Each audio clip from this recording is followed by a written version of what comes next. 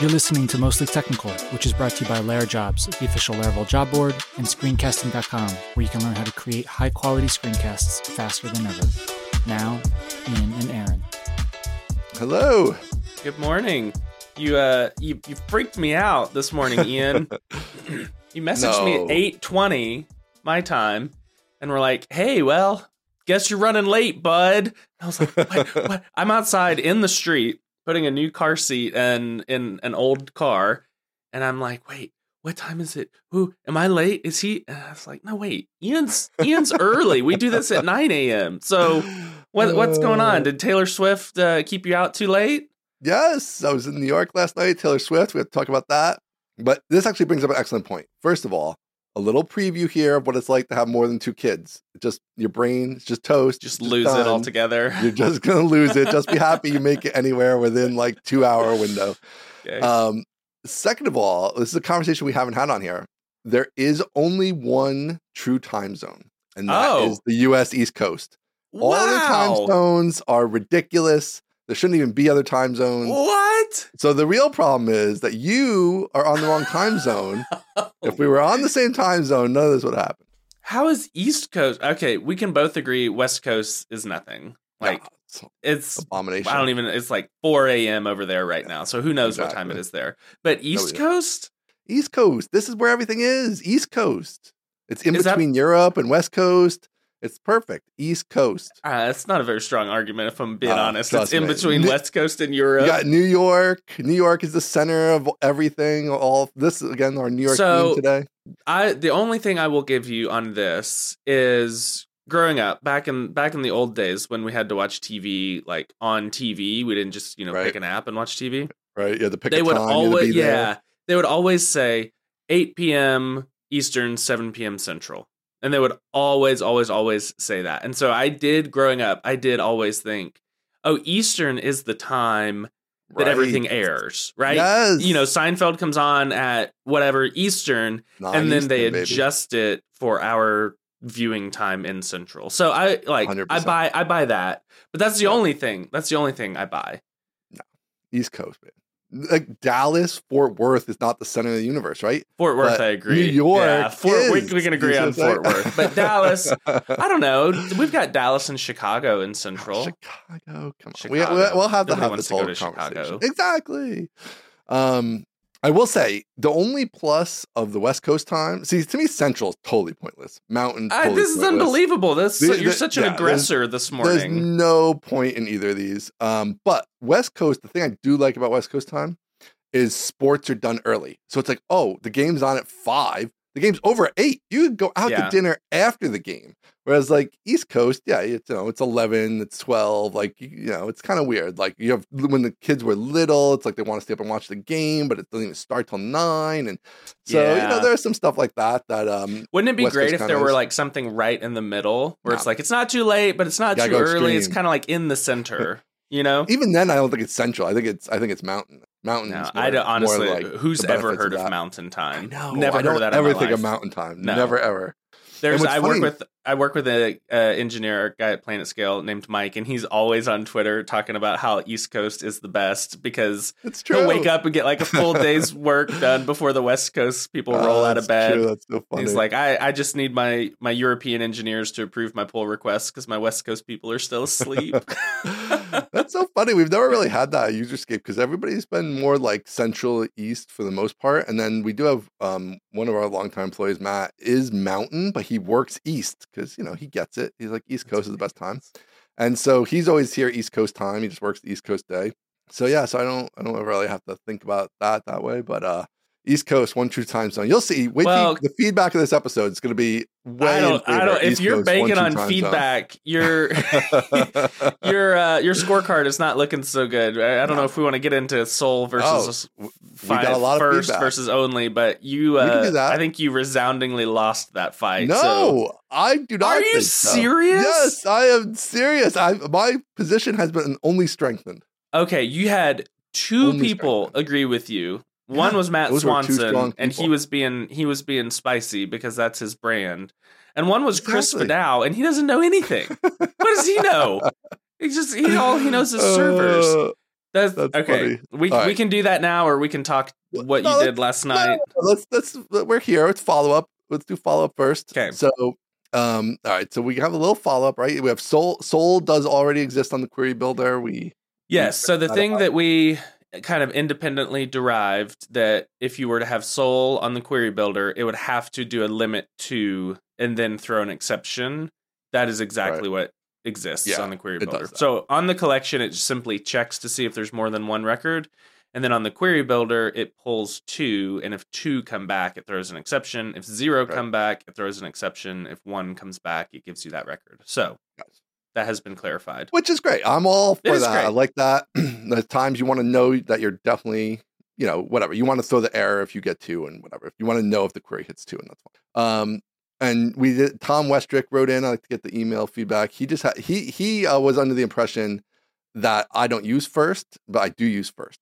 I do use first. I just don't want that sounds. To use first. That sounds like an Ian communication problem and not a Tom Westrick problem. Only I want to use something that is more precise there. I honestly cannot believe you're digging in on this one. You're just and many people. Matt Swanson had the perfect way to put it. Do you consider your wife your first wife? No, you consider her your only wife. What a great way to put it. It's genius. So we have to judge this response. We have to judge this response on 2 vectors. One is humor. Yes. Great response. Top notch, best one probably.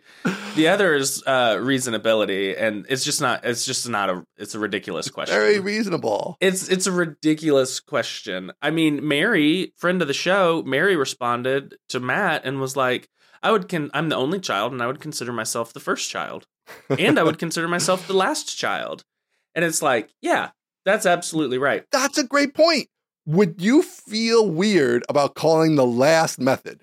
Should you call the last method to get 1? You know you're going to get 1 item returned from this. Do you want to call it last? Yes. No, that's insane. It is the exact same thing. Yes, it is the exact same thing. I totally agree with that. But it's also insane to say you'd want to call the last method. We haven't even warmed up yet. Yes. Last would be insane. No, insane. Listen. You're a crazy person if you'd want to call last. That's bizarre. If there's, how can I put this in terms you would understand? If there's a table of concerts, and there's 1 Taylor Swift concert in there, right? That's a Taylor method. You just have a Taylor method for that. But there's 1 concert in New York City, Taylor Swift. Yes, and you say concerts where city equals New York City, where city where performer equals Taylor Swift first, you would get the concert back. But that's true. And if you were to call last, you would get that 1 concert back. I totally agree. That's what. No, that's not what we're arguing about, though. In the code, do you want to read the word last there? Does last make sense? If the thing that I'm looking for is the last record, which could mean the last of a number of records or the only one that exists. Right. Then I would put last. That's not what we're talking about. That's not what we're talking about. Right? That's not what we're talking about. We're talking about where we know there's only going to be 1. Then I would put soul. 1. I mean, you could put soul. That's fine. But that's not how people use soul currently, right? Everybody uses first. I use first. Everybody uses first when they're only getting 1. They know there's only 1, and they use first, right? Yes. Okay. I agree with that point. Right. So my only point is there is a better name for that than first. Okay. Because first is weird. I think this is the same argument. It is the same argument. But if you put it in context of last, that makes you realize how bizarre that is. Because you would not want to read this code where it said last, where somebody meant 1. They wanted 1. So, I think last. I think what you're arguing is that people are using something incorrectly, to which I have a null response. My response to that is incorrectly. I don't think it's incorrect, right? It's obviously correct. I don't like the terminology there. I feel like it could be. I feel like I'd rather say 1 or only. Or soul. I mean, you could use soul, yes. I mean, soul's fine. I don't like that it has does the 2 and whatever. I mean, that's fine. You have a little extra logic in there that maybe isn't necessary, but I mean, soul. Okay. I'm probably gonna switch to soul, to be honest with you, because I do. So I think what I think we've come to is that the terminology may be fine, even if you would prefer only. Soul is only, but you feel like the popular usage has not caught up to using Soul in the place of First. That could be like that Soul. I don't think anybody even knew about Soul, right? Like I feel like Soul was like nobody, I mean, whatever, not literally nobody, but whatever. 10% of the Laravel devs know about Soul and the rest of us had no idea. So we have Soul, which is good. Maybe that's all we need. I still haven't thought about it enough. I have to think about it a little more if I like that it does the extra error there. I think it's fine, right? I think that's the only difference between that and First, though. I guess that's true, right? I think that's true. And because First just does, it still puts the limit on, I believe. It does. Of 1, yeah. So, I definitely like the word Soul better. When you know you're getting 1, and then you get the extra benefit of it is checking to make sure you are in fact only getting 1, which is I think useful. So Soul will probably be what I move to. So maybe that's really the same thing as if we had a 1, but I'm just saying the first and last are bizarre. That's what I'm saying, man. And now the last it makes the point perfectly. The last that's it right there. Fully disagree. Oh, I just want to have people check the record on the replies to the Mostly Technical Pod tweet and just see how many people were like, Ian has lost his mind. Because they all use First. But listen, if you post up some code samples, I didn't even see that reply. I wish I had, because if you post up a bunch of code samples where people are calling last when they only want 1, every single person's going to be like, oh, that doesn't look right. But it's the same thing. No, it's not. It's the same thing as First. No. Yes, it is. It's literally doing the same thing. No, it's not. Right? In a where you expect to get only one result back, if you call First or last, the same thing's going to happen. The only time that First or last would be the same is if you're like where ID equals to last. Right. But I'm saying people use First that way all the time, right? People use First when they know they're only getting 1. Yeah, and I don't have a problem with that. Yeah. So there's our fundamental core belief problem is I don't have a problem with using First if I know that there's only going to be 1. Which is what I do, because I didn't know about Soul. But I just think if you say I use last when I'm only going to get 1, people look at you like you're crazy, because that's a crazy it does thing the exact same thing. It is a crazy thing to do. That's a crazy thing to do. Which is why First is a crazy thing to do. But now we've got that settled. I've won. Do we? I don't think we do, but sure. Maybe this will be an ongoing segment. I came into this so confident that you were going to be like, man, I was wrong. No way. I'm a little bit. My convictions perplexed. Are stronger than ever. That's for sure. Okay, I do think that Soul. The only thing that I've bent on a little bit is I do think Soul is probably just fine. Like I think Soul. I don't know that we need 1 or whatever. Like maybe Soul is really fine. The extra check is fine. You should probably have the extra check there anyway. If you're calling this with the belief that you are in fact only ever going to get 1, then that check is kind of cool, because like if you get more than 1, then something's wrong, right? So that's pretty good there. So I'm probably satisfied with Soul. That's a little bit of a win in that direction. Okay. I still think First and last and all that.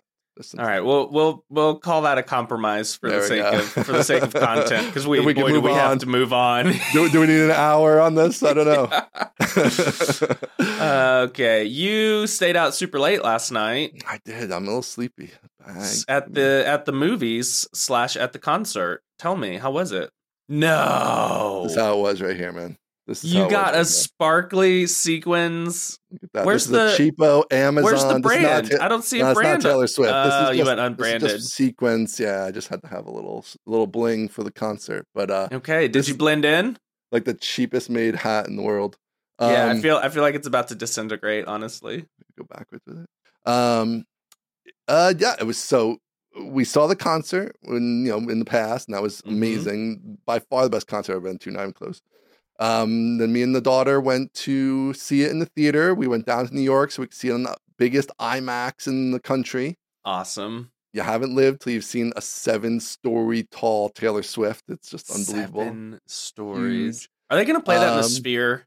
Oh, whoa. Can you imagine? That would be unbelievable. A 70-story tall Taylor Swift? Man, I'm definitely going if they do that. Wow. That's going to cost me a lot of money. If she like That plays is, the skier, you know she's I'm going going. to do It doesn't matter the cost, whatever it is. I'm going. Yes, So she's going to do it. wow, you just blew my mind there. I know.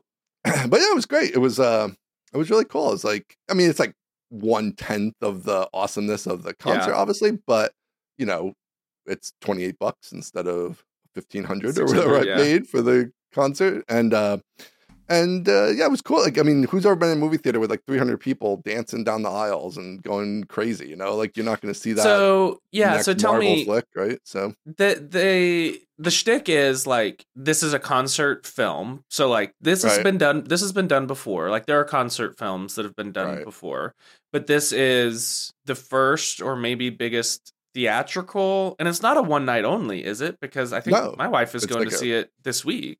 Yeah, no, it's like they're releasing it like a movie. I don't think, you know, people have obviously, like, there's been recordings of concerts, right? And people have released them, and I think occasionally in the movie theater, but I don't think it's ever been rolled out quite like this, where it's like an actual movie rollout. Like they did a pre-release, and it's got like a run at the movie theaters across the country, like not just like, hey, in New York and San Francisco and Chicago, they're doing whatever, some special showings. It's like, no, this is in 4,000 theaters or whatever it's going to be in. And yeah, I think it's the second highest grossing October release ever. So opening weekend ever. It's the second highest October opening weekend ever. Yes, of any movie. So that is incredible. It's incredible. I mean, there's so much demand out there for the concert, I guess, that it makes some sense, because obviously, whatever, even these huge stadiums only fit so many people. And it's just obviously nice to just go down the street and see it for $10 and all that. So yeah, so you went to both, amazing. And you would say, even then, going to the movie was still worth it. Yes, it was fun. Like, I mean, I think even my daughter also felt like, you know, it's nowhere near the concert. Like, if you're super into Taylor Swift, like, you should go to the concert. Like, it's coming back next year. You should just make it happen. Just start saving, whatever you got to do. Like, the concert is unbelievable. But the movie version of it, I think, captured the, you know, essence of what's going on there. And especially because, like, people in the theater, I imagine this is just how it is most places, is people in the theater are singing and dancing and up and about. Fun. And yeah, so it was great. Yeah. So I know I guess we're done with Taylor Swift for now. I don't know if we're for now. My wife is going. So my wife went with a group of friends to the actual concert, and then I think that same group is getting together to go to the movie. So yeah, oh man, the repeat customers. I know, just killing it with the repeat customers. I know. Okay, so that's why you were out late. That's why you gave me the scare this morning. So we're down the city, which is sleep. Like an hour and a half away from me. So down in New York, came back. I was thinking about you. This came up on Twitter. Somebody was like, "Oh, I know. Good thing you didn't get mugged in New York City." Oh man! First of all, New York City is the safest city in the country. Let's just start there. Safer than your Dallas. Safer than all these cities. But also, New York City at night. I mean, were you even out at night? Did you leave your hotel room in the nighttime? So let me tell you my experience in New York City, because it's one for the ages, and the people who love New York City are going to be furious with my experience. Oh no, don't do this. Don't do this to me. So, never been to New York City in my life, right? Go for the first time in maybe like 2018, 2019, something like that. So in my late 20s, I'm maybe early 30s, I'm going to New York for the first time ever for a work trip. I used to work for a company that had headquarters up there.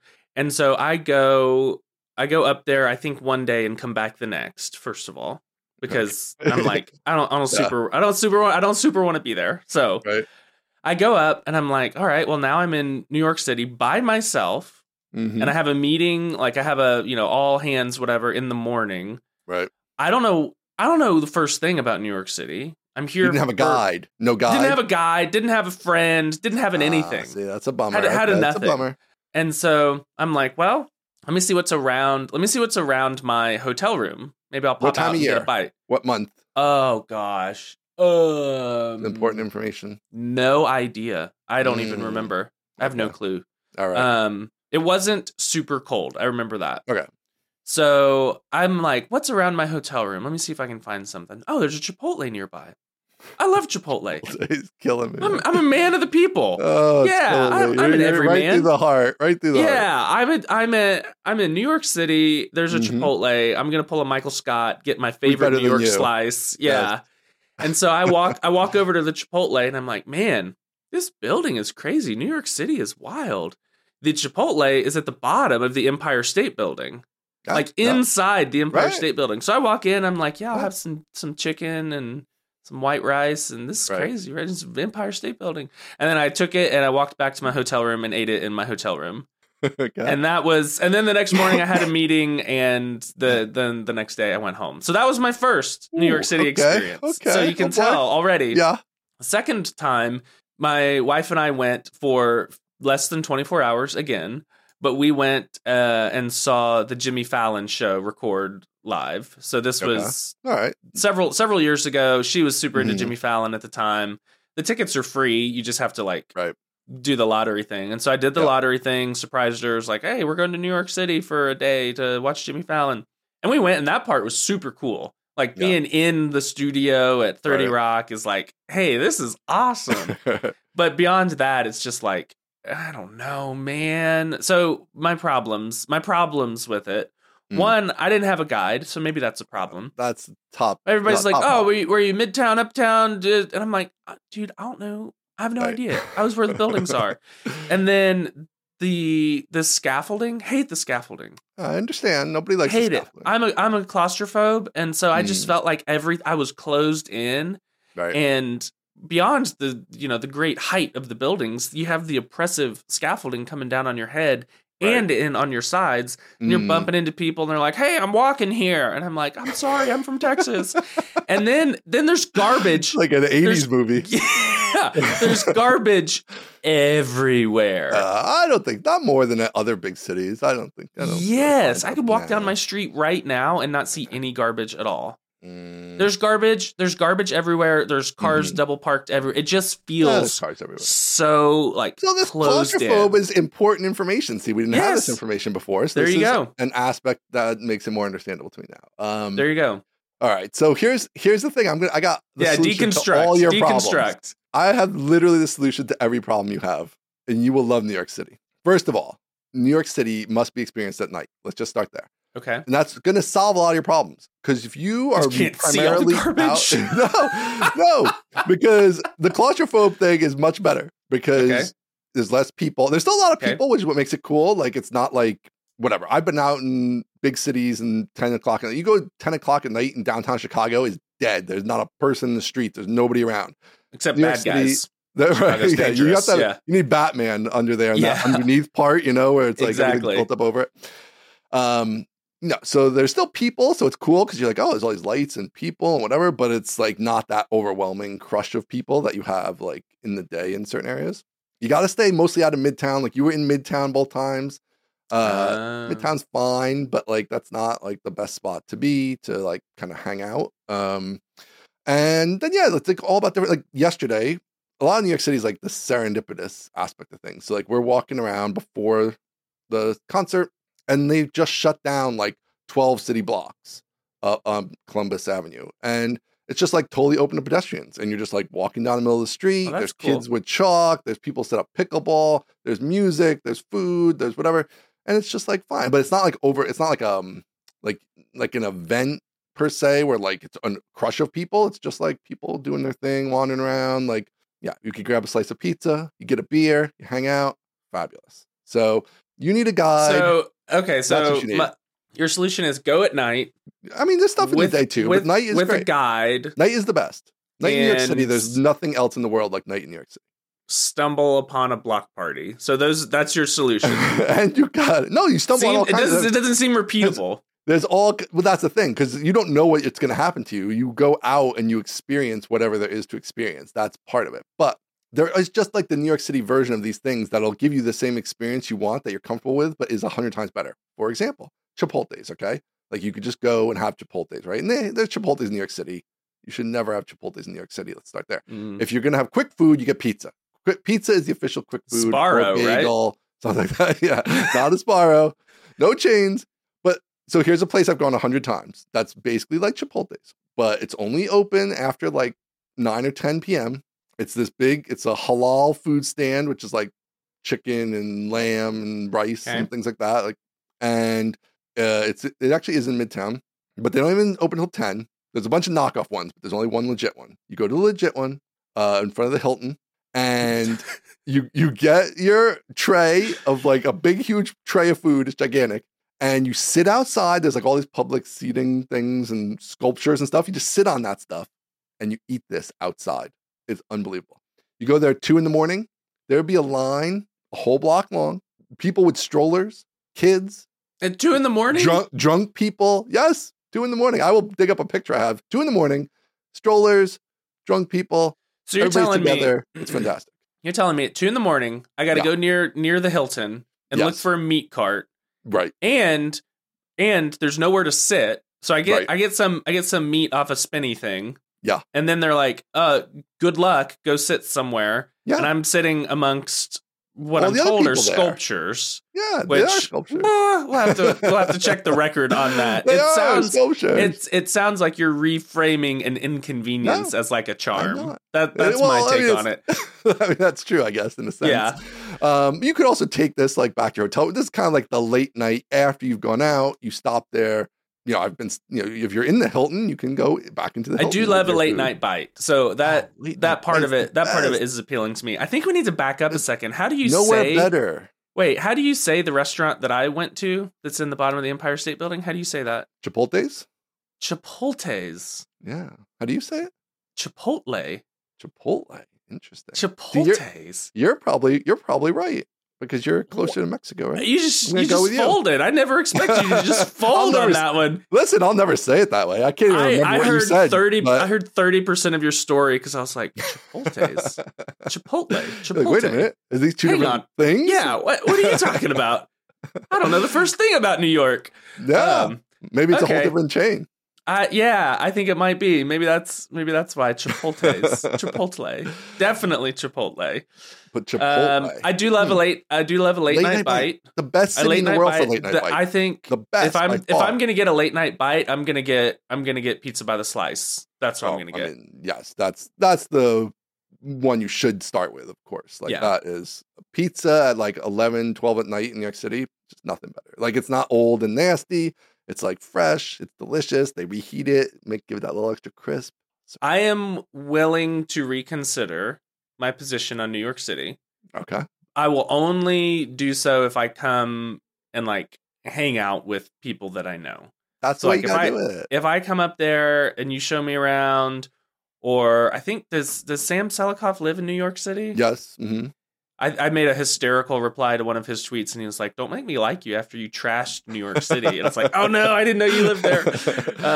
So if I go up there and like, New Yorker. If there are friends there that can show me cool stuff, that's fine. But if I'm just walking around in the heat and the garbage and the scaffolding, listen, then the cab drivers the worst time in New York. You don't want to be in New York City in the summer. It's stinky. It's whatever. It's not.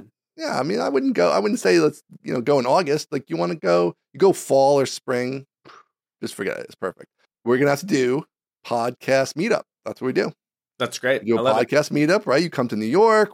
Listeners can come and hang out. I'll tour you around. We'll grab Sam, grab a couple other people, and then it's a write-off. That you're 100% accurate. It's absolutely a write-off. What's better than that? A trip that is a write-off. This is my favorite kind of trip. Yep. I love it. All right. I'm open to reconsidering my opinion. Woo! So we'll hold it. We'll put a pin in it there. All right. Should we do some actual technical? Should we go technical instead of mostly? Yeah, let's go technical. You want to talk spreadsheets? Yeah. Oh, yeah. Let's talk spreadsheets. So you built a mega collaborative real-time spreadsheet thingy like 4 years ago. What the hell? I did. I didn't even know this about you. I know, because this is back when I had like 400 followers on Twitter, and I was just tweeting into the void. Was this a product? Was this a thing you just built to do? This was an internal. This was an internal tool. So I used to work at a property tax company, which. Property tax is big. We don't have income tax in Texas. Property tax is very high. And so these companies exist to protest the taxes on behalf of homeowners.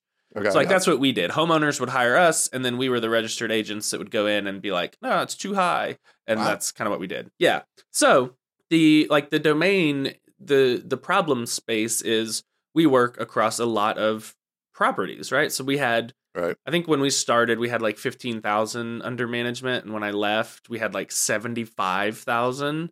And so we have all of these homes that we have to like do these protests on. And, you know, when you're working in, so I built the entire like internal app. So when I started, I was the only developer. When I left, I think there were like 4 or 5. But I built the entire internal app. It's all, you know, traditional Laravel. And, you know, when you're working, like when you're doing, like when somebody calls in and like, hey, I need to ask about my property, you go to like the detail screen, you know, you go to properties /1 and it's like, oh, here's everything about your property. That's fine.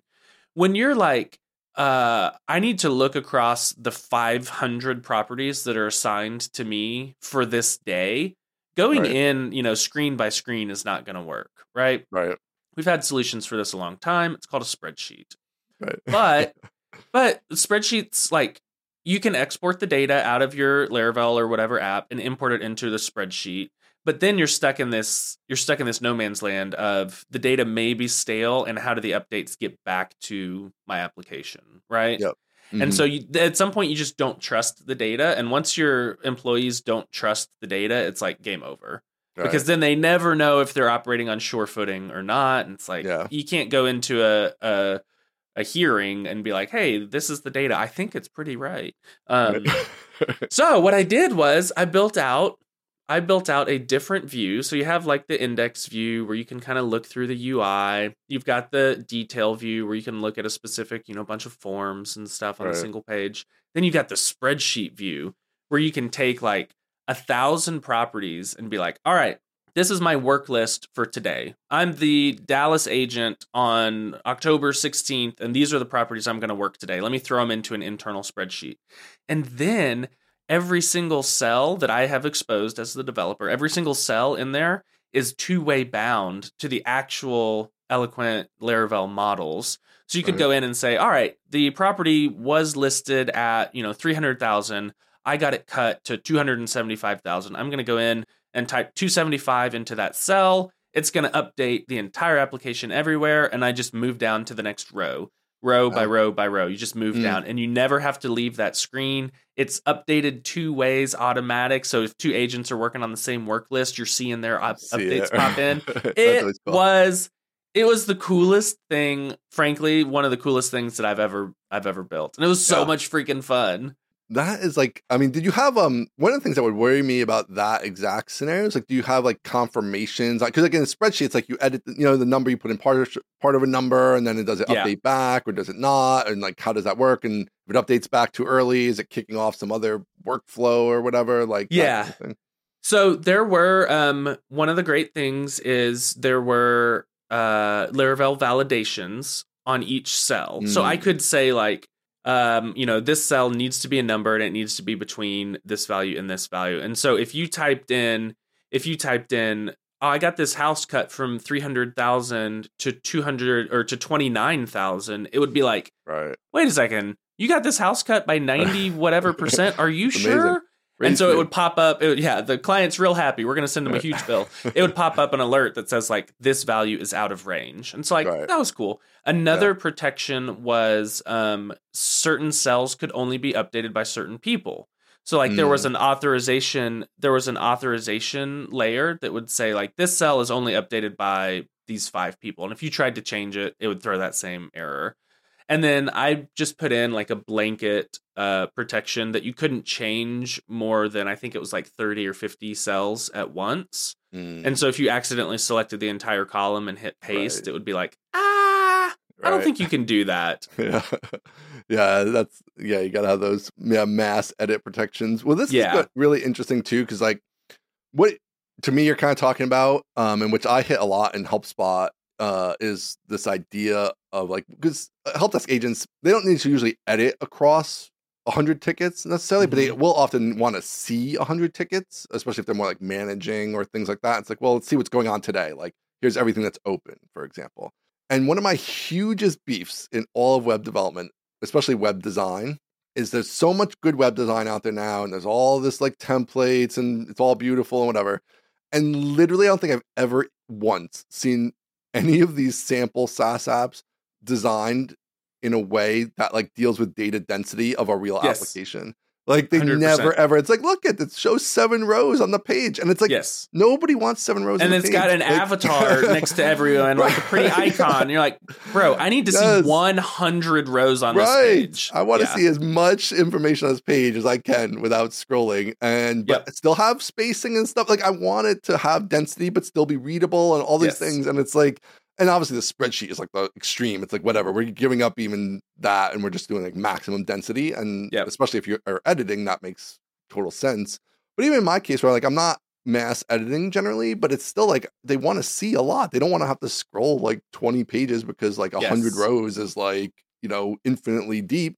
But like, never, ever do you see anybody web design for these things in the abstract, right? Like, it's only the real apps that do it. Like, but the abstract designs never have these things. So. Yeah, and so that's when I was like, okay, instead of inventing this from whole cloth, instead of saying like, all right, I'm just going to figure out how to design a Tailwind-esque UI that gives me max density, because then when you do that, you get to this point where it's like, all right, I'm going from read only to I need to edit this one value. And at that point, you're host. It all game over. The dam has broken. And now you're no longer dealing or something. Yes. You're no longer dealing with like strict, TRTDs where you can get like infinite performance because it's just a table on the page. Now you're like, oh, okay, you also have 1,000, form bindings or view components or whatever. And so I just bailed and went straight spreadsheet. But with the ability to control, like I can still do maybe the majority of the cells are read only and certain ones were edit. And so that helped. Like you can just have a read only spreadsheet and just kind of work through it that way. That was really helpful. And then also you still get some visual control. Like I could still do color coding for like this property is overvalued, this one is under. I could still put links in there. So I still had a little bit of control over like the UI. So I could say, hey, click on this link and that'll take you to another screen in the app that shows you all of the evidence that the homeowner sent in. And I could still do like computed properties. So instead of having to like calculate everything, I could set up formulas myself on the back end so that when they typed in a value, the 3 cells next to it would populate and that kind of stuff. And it also helps so one of the main things I was focused on at that job is process improvement and process automation. And like letting the computer do what the computer's good at and the humans do what the humans are good at. And so one of the things, like anytime you typed in a final value of like what you got the house down to, typically then you'd have to go in and type in like, all right, and I did it on this date and it was done by this agent. And so one of the things you can do is like, all right, whenever they type in a final value, just put the date and the logged in user as the agent and the date. And it's like, why are y'all typing? That was one of the things I came in. I was like, everything y'all are doing is manual. And that's just, that's just these businesses that aren't tech businesses. It's like, well, our business is working, dude. So why don't you not complain so much? It's like, that's okay. That's a good point. But yeah, that was one of the things that I set up a macro system to like, when you do this thing, populate these cells with these values. And so I think I could I want to try like a super long form YouTube video, like 2, 3, 4 hours. You were saying you were going to make a YouTube video about this. Yeah, I'm curious how that would perform. Would you stream yourself for 4 hours, or you would actually record it and edit it down? Record and edit. It's a huge edit. I found that the streaming is just not valuable. Yeah. It's fun to hang out sometimes for a little bit. Like as someone more like viewing. Community building more than the actual video is not going to perform necessarily. I don't think anybody's going to watch a 4-hour rambly stream. But so you think they'll watch a 4-hour produced video? I don't know. They would watch. I think they would watch chapters of it, maybe chapters at a time. Bounce around. But the odds are higher than cool project. Yeah, I think it would be fun. And most of the hard work is done, like the actual figuring out how to do it. Yeah. So yeah, we'll see. I would love to see more spreadsheets in the game because in the world. What did you use for the data table? Like for the spreadsheet, was it use like AG Grid or something, or did you build your own? I used one called Hands-On Table, Okay. Oh, I think And so it's an AG Grid competitor. Mm-hmm. And back when I was evaluating, I don't really remember exactly why I picked that one, but I do remember that Hands on Table had incredible extensibility in Right. terms of like being able to modify cells and hook into basically every application or life cycle event of the spreadsheet. And I Yeah. used that extensively. So Hands on Table was amazing. It's kind of expensive, maybe. I think it's Mm. like $1,000 a developer a year or something. But like for a real business, we didn't even think twice Yeah. about it. Right. We are like, Exactly. Yeah. sure, you're going to build a spreadsheet for me and I don't have to freaking do the hard part? Yeah, Right. that sounds And great. yeah, and that's not something that's, $500,000 of development to build out like Yes. a For really sure. good JavaScript data table setup. Yeah. So yeah, that makes sense. Yeah, real businesses, they whip out the credit card easily and quickly for things they need. Yeah, if you need to build an actual spreadsheet and your business isn't building spreadsheets, Right. just golly, just pay somebody to do that for you. Yep, for sure. Cool, man. Well, what else we have here? I guess we stay on tech here. What about this static site generator? I got opinions on static sites, so this will be interesting. Oh, tell me, what are your let me set the table and then you tell me your opinions. Okay. Tony Lee of Dev Dojo, Laravel community member, just released a new static site generator called, kind of confusingly, called Static. So it's gonna be hard. It's gonna be hard to Google for. But it's at static.devdojo.com, and from what I can tell, it is like it's npm install. So already it's not a Laravel thing, which I think is interesting. But it's a static site generator that uses Node to compile your HTML into a static website, which is every static site generator. But he's got a lot of cool templates. I think it's a heavy focus on Tailwind. And he's got the website's great. Got a beautiful website with some docs and templates and everything already. So I haven't tried it, but I, of course, like everyone, have thought I'm going to build my own static site generator at some point. So I saw this, and I know that Tony makes really good products. So first of all, your thoughts on static sites in general? You've got a lot. Well, yeah, so definitely nothing about this. I haven't tried it. Like the website looks really cool and looks, whatever. Static site generator, great. I'm not a fan of the static site generator. I also went through that phase. Like my personal website is static site generator. And of course, I don't know. To me, it's like you don't use the static site generator every day, right? It's like you use it for your personal website, you use it for some random thing. And like I had a need to update my website a couple weeks ago, and I hadn't touched it in like 3 years. And like, so I had to go back and figure out what the hell is static. Then it didn't work, of course, right? So I had to upgrade the thing and get it working on PHP and blah, blah, blah, whatever. And it's just like, why? Like if this was just a Laravel app, I wouldn't have to think at all. It would, I could do anything I need to do instantly without any extra thought or work. And I just think there's no point in a static site generator. Like, so even if you just need like a form on your website, right? It's like, well, now I have to figure out some way to get a form. I have to use some form service or whatever, like, because I can't even just have a form. And also like what the ostensible kind of that word. That was pretty good. Yeah, you went for it, and that was it. Yeah, that's it, right?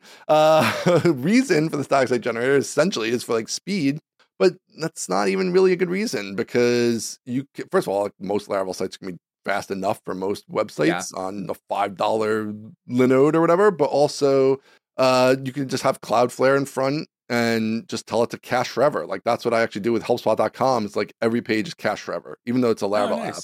And then they just serve it off the edge of 500 locations 2 feet away from the customer, and it's instant and it's static. And then whatever, you clear cache when you update. So yeah, I don't know. To me, it's like one of these cool things geeks love because it seems like it's useful, but then in fact it's more work and like the technology's outpaced it in terms of CDNs and what they can do and things like that. So I don't know. What's your take? Well, I will steel man the other side, but I happen to fully agree with you, because I'll tell you what my site is running on, but I think the steel man of the other side is not very strong, honestly. So we'll call it a bronze man. It's like you can deploy it anywhere for free. I feel like that is the appeal of the static site, is GitHub pages and whatever. GitHub pages, Cloudflare pages, whatever. You can put it anywhere for free. And if maybe you're an open source project, or maybe you're creating dozens of sites, like being free it matters. But man, that was a bad steal, man. But also, you can have a $5 Linode with 20 websites running on it, and okay, so the reason I can't steal man is because my AaronFrancis.com site is just a Laravel app, just as plain as it comes. Laravel app just serves some views. I don't even know if I have anything that is not static, that wouldn't work under a static regime, but. You know why it's this way? Because it's easy.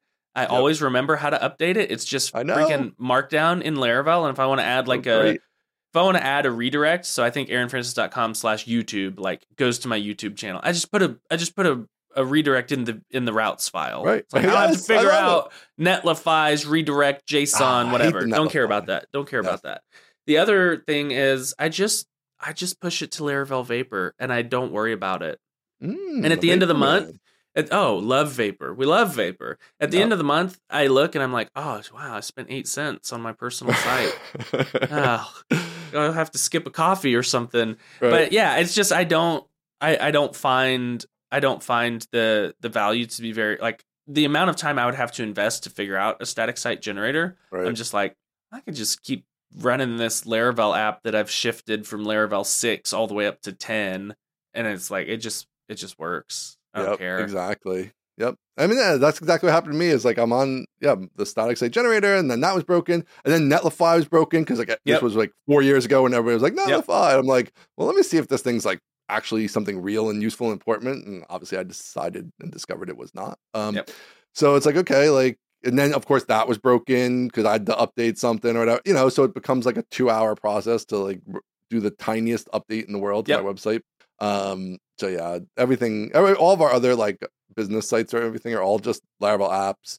And now with Folio, it's really makes it even easier. I haven't actually used Folio yet, but yeah, now you understand that it will make things easier. Yes, it'll make things easier.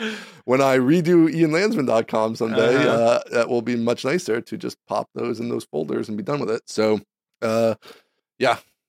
So I think we're on the same page there. But if you, if you love static site generators, this one looks cool. This one looks pretty amazing. Sorry, Tony, for the for the segment on static site generators. Well. We should have just done a segment without bringing up his thing. But maybe so. His thing looks awesome. If you're into it, it looks cool. Yeah, Tony makes good stuff. This one looks awesome. If you're not fundamentally opposed to the core concept of static site generators, use this one. This one looks great. Yeah, I don't know. This is what's wonderful about the internet. We've kind of forgotten that, whatever, it can be stuff for everybody out there. Yes. And it doesn't have to be for you. And there's people who are obviously super into it. People are into React, or they're into Vue, or they're into whatever, these other things. And that's why there's all these options. So, yeah. So, good job, Tony. My bad. No, my bad. Yeah, that's right. Ian's bad. I'll take the heat on this one. Yeah. You don't want this much heat, man. You don't want that. I can't handle this much heat. It's bad for the brand. Yeah. All right. So we got one more topic officially on the docket. Okay. This is all you, man. I got to hear this. This is all me. Another hot take coming in, I think. You claim no hot takes. We've had a lot of beef with you on the internet this week. You say no hot takes right in your profile, and you have a lot of hot takes lately. Let's just say that. Here's the deal. The no hot takes is per medium, right? So on Twitter, on Twitter it's no hot takes because the medium is so constricted that nuance is not available, right? Right. So on YouTube and long form, hot takes are more allowable because we have discussed this. Yeah, it allows for nuance. So little room to breathe over here. Yeah. So here's the official card as it stands on the next podcast outline, written by me. Tunnels are good, we should have more tunnels. And that's it. I did laugh out loud when I heard that. When I read it, I was like, oh, tunnels are good. Wow, tunnels are good. We should have more tunnels. Okay. It's not the hottest of hot takes, to be fair. No, it's a very lukewarm take. Tunnels are good. Who's going to argue? Yeah, who's going to argue with that? Tunnels are good. Here's where people are going to lose their god dang minds is when I say I think we should have Oh, boy. autonomous vehicles in tunnels. Okay, here we go. And before the Dave full Elon Hicking, plan. yeah, before Dave Hicking says you've just invented subways or trains, but worse. It's true. Because that's what people are gonna say. It's like, wow, Yeah. congratulations to this tech bro who has invented subways, but a worse version. Like, Yes. okay, all right. So here's first of all, tunnels as they stand alone are amazing. Tunnels totally rule. If you haven't watched Tunnel YouTube, you got to watch Tunnel YouTube. Tunnels are great. I love tunnels. There are some really, really great channels that are like purely engineering channels. It's like done by tunnel companies I think they're all in Europe. I haven't seen any good American tunnel videos, but that like show how they dig tunnels like up mountains to do, to run stuff. And it's like, oh, this is incredibly cool. And as a claustrophobe, terrifying. If you watch some of these videos about like the people that actually dig the tunnels and they're in these machines. I love the tunnel diggers, man. Those are the best. My gosh. I love a tunnel digger. Oh, dude, that is the most terrifying. I had sweaty hands the whole time I was watching. It was so scary. But the way that they like inject concrete into certain parts to prevent the soil from collapsing, and the way that they like push forward and then reset and then push forward, it's very, very, very cool. So anyway, tunnels as like a platonic ideal, great, love it, gotta have it. Love tunnels. Keeps the land free for other usage. You're not mucking up everything above ground. Yep. Yes. So here's my hottest of hot takes on the future of mobility. Unfortunately, America has been designed for vehicles. Like, definitely. Should it have been different? Should it change? I don't know. Null response on that. My current observation of the world. My current observation of America is it's been designed for vehicles. So if we hold that to be true, the question is like, what do we do about that? Right. If we had the political wherewithal to get trains all over the country, that would be awesome. That would be super duper cool. I do love it. We've been working on like a Texas Austin Houston train. I mean, that's the most obvious train in the world. For like 20 years. Literally. You don't even have there's tons of land. Like, just build it. We're one state. There's nobody to negotiate with. It's just us. And so I have come to believe that we don't have the political willpower or desire to like build trains. And part of me thinks because the average American thinks trains are European. I do think, or at least there's the like reverse of that, right? To me. It's more. It's also like the car is such an American thing. Car is American. Such an identity with the car, right? That like is so strong in America that I do feel like that is hard to overcome. And like if you go the next level up of like autonomy and independence is like kind of this core American attribute. And the car is very independent. Like I can take it literally anywhere I want to the foot, right where I want to be. Whereas like the train obviously can't do that. You're gonna have to walk 5 minutes or whatever, and like it's not the same thing. So yes, totally agree. Same coin, different sides. Trains are European, cars are American. Is that stupid? I don't know. I don't care. I don't care. I just think that it's true, right? I think that it's true that Americans think you can take my car away when you take my life away. I feel like that's what Americans think. What's funny about that is that Europeans, if you ask most Europeans, they're all about the airplanes. They are not about the trains. They are all about the there's $29 planes everywhere. And we take $29 planes. And we don't go through the channel. We're not taking the train across the continent. We just fly everywhere for $29. And they're actually super. And the trains are for the tourists. But I took the channel like a chump, apparently. So did I took the channel too. I was like, y'all have trains to go underwater. Yeah. Okay. So I think what could be the future of autonomy and what maybe should be is we should have autonomous vehicles that run in an underground network of tunnels. Because here's what you get from that. You get to reclaim the surface, right?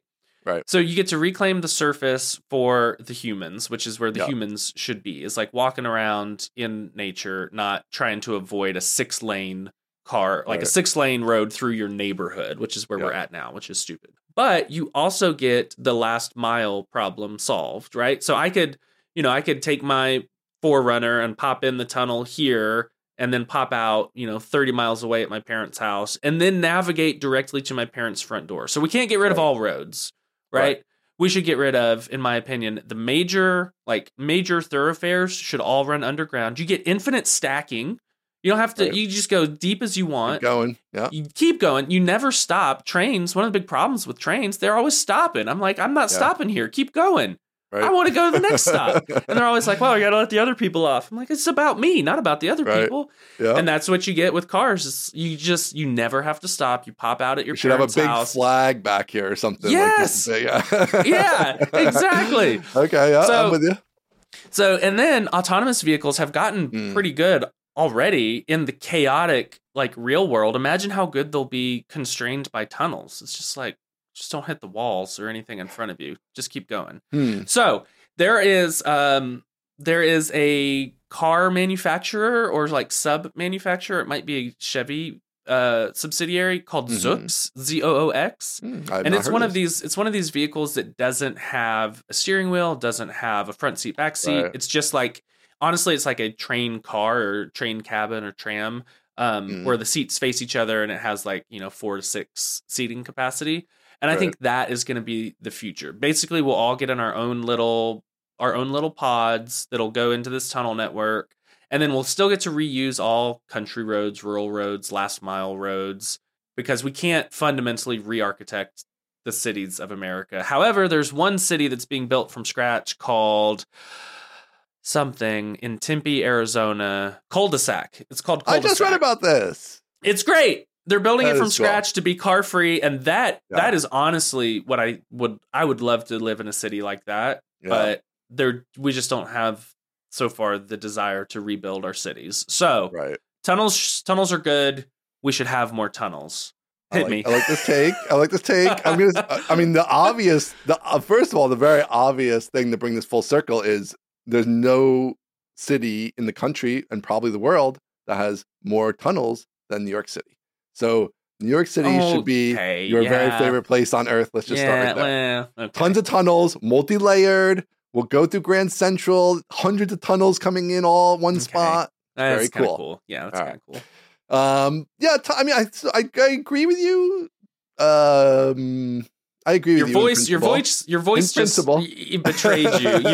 You reached the register where it's I don't agree with you. No, I do tend to agree. I do think you're never going to build all these trains. Forget it. The trains aren't happening. The Northeast has trains and they're cool and I take them because it's old and the trains were here first, but I just don't see it being able to build. Maybe there'll be some big high-speed lines at some point between major cities, but I don't think you're ever going to get more than that where in the city there's this whole network of trains like New York has. Yeah.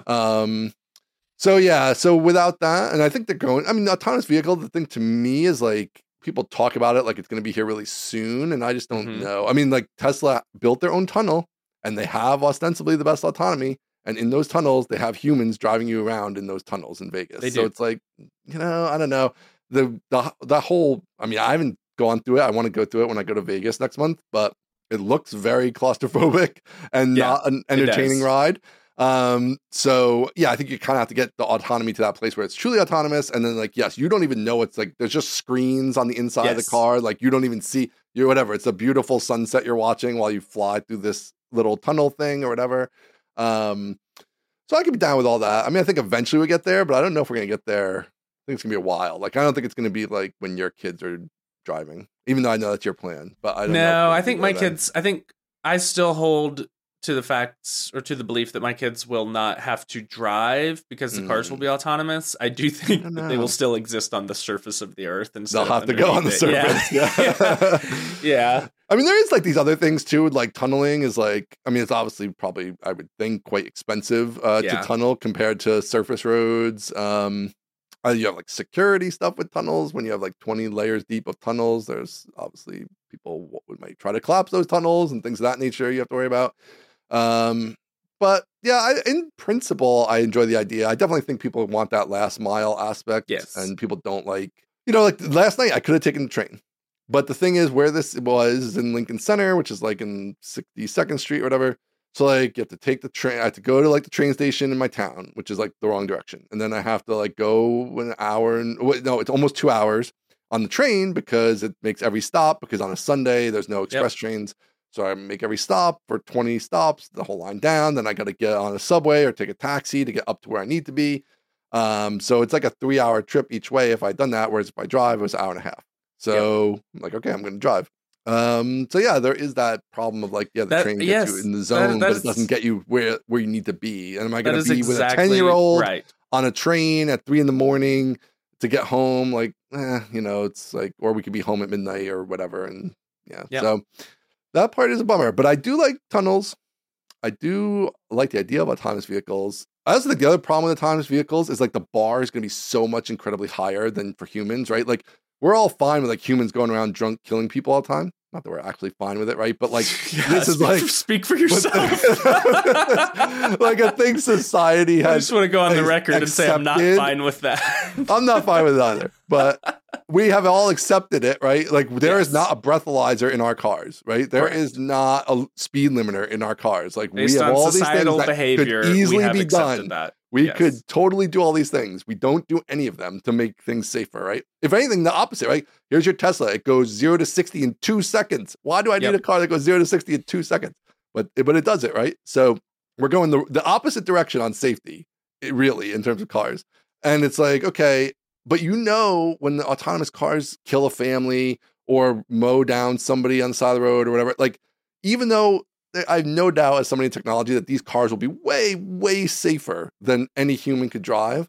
But the bar is going to have to be really super high. Like they're going to have to be so incredibly safe before people are like, yeah, I'm going to buy that and I'm never going to drive. I'm not going to have a steering wheel and I'm going to trust that this thing isn't going to drive me into the river or whatever. The bar is just, super, super high. Like, you know what I think is going to happen there? I think Tesla and I think any company that manufactures an autonomous vehicle is going to end up self-insuring them.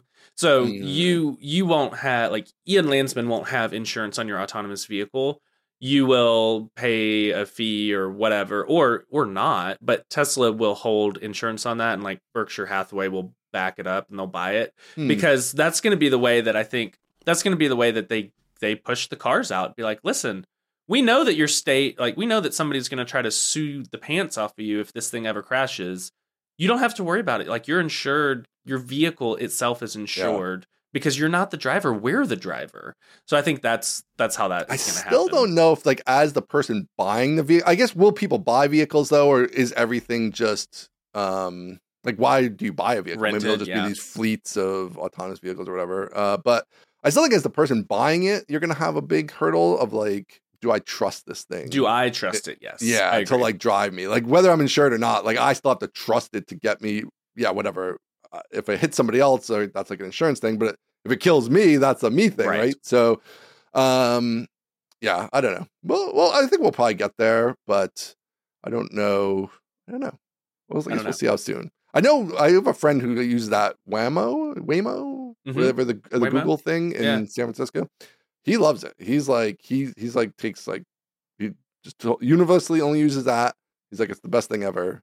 Hasn't been scared yet. So Cruise has self-driving vehicles in Dallas now. Oh, really? Mm-hmm. Oh, wow. Mm-hmm. Have you taken one? I have not. No. You should try one. Let us know how it is. I will try one and report back. I've seen them on the road, and I'm like, those things are cool. I think they're still supervised in Dallas. I think they're unsupervised in San Francisco, but I think in Dallas and Austin, there's still a driver sitting or a person sitting in the front seat. Interesting. Yeah. Well, I hope we get there because I am sick of driving. I hate, like, last night I'm tired. I'm like, I could get in this car, drive tired home at midnight. Like, I would much rather push the button and let the robot drive me home. So I agree. I'm looking forward to this tunneled, automated future. Yeah. So write us in. Let us know what you think about tunnels. I'll share some tunnel videos with you. Yes. Yeah. Oh, that's a good idea. Well, definitely let's put some tunnel videos in the show notes. There's one specifically. I think I tweeted about it one time, and it was like a 45-minute video on tunnels, and I just was transfixed the whole time. So we'll put that one. We'll put that one in the show notes for sure. All right. Sounds good. All right, man. All right. You want to read us out? Yes. Everybody follow us on Mostly Tech Pod on X, mostlytechnical.com. And mostlytechnicalpodcast@gmail.com. I was glad to see we got an email this week. And so keep those coming if you have any feedback. And we'll see you next week. See ya. Bye.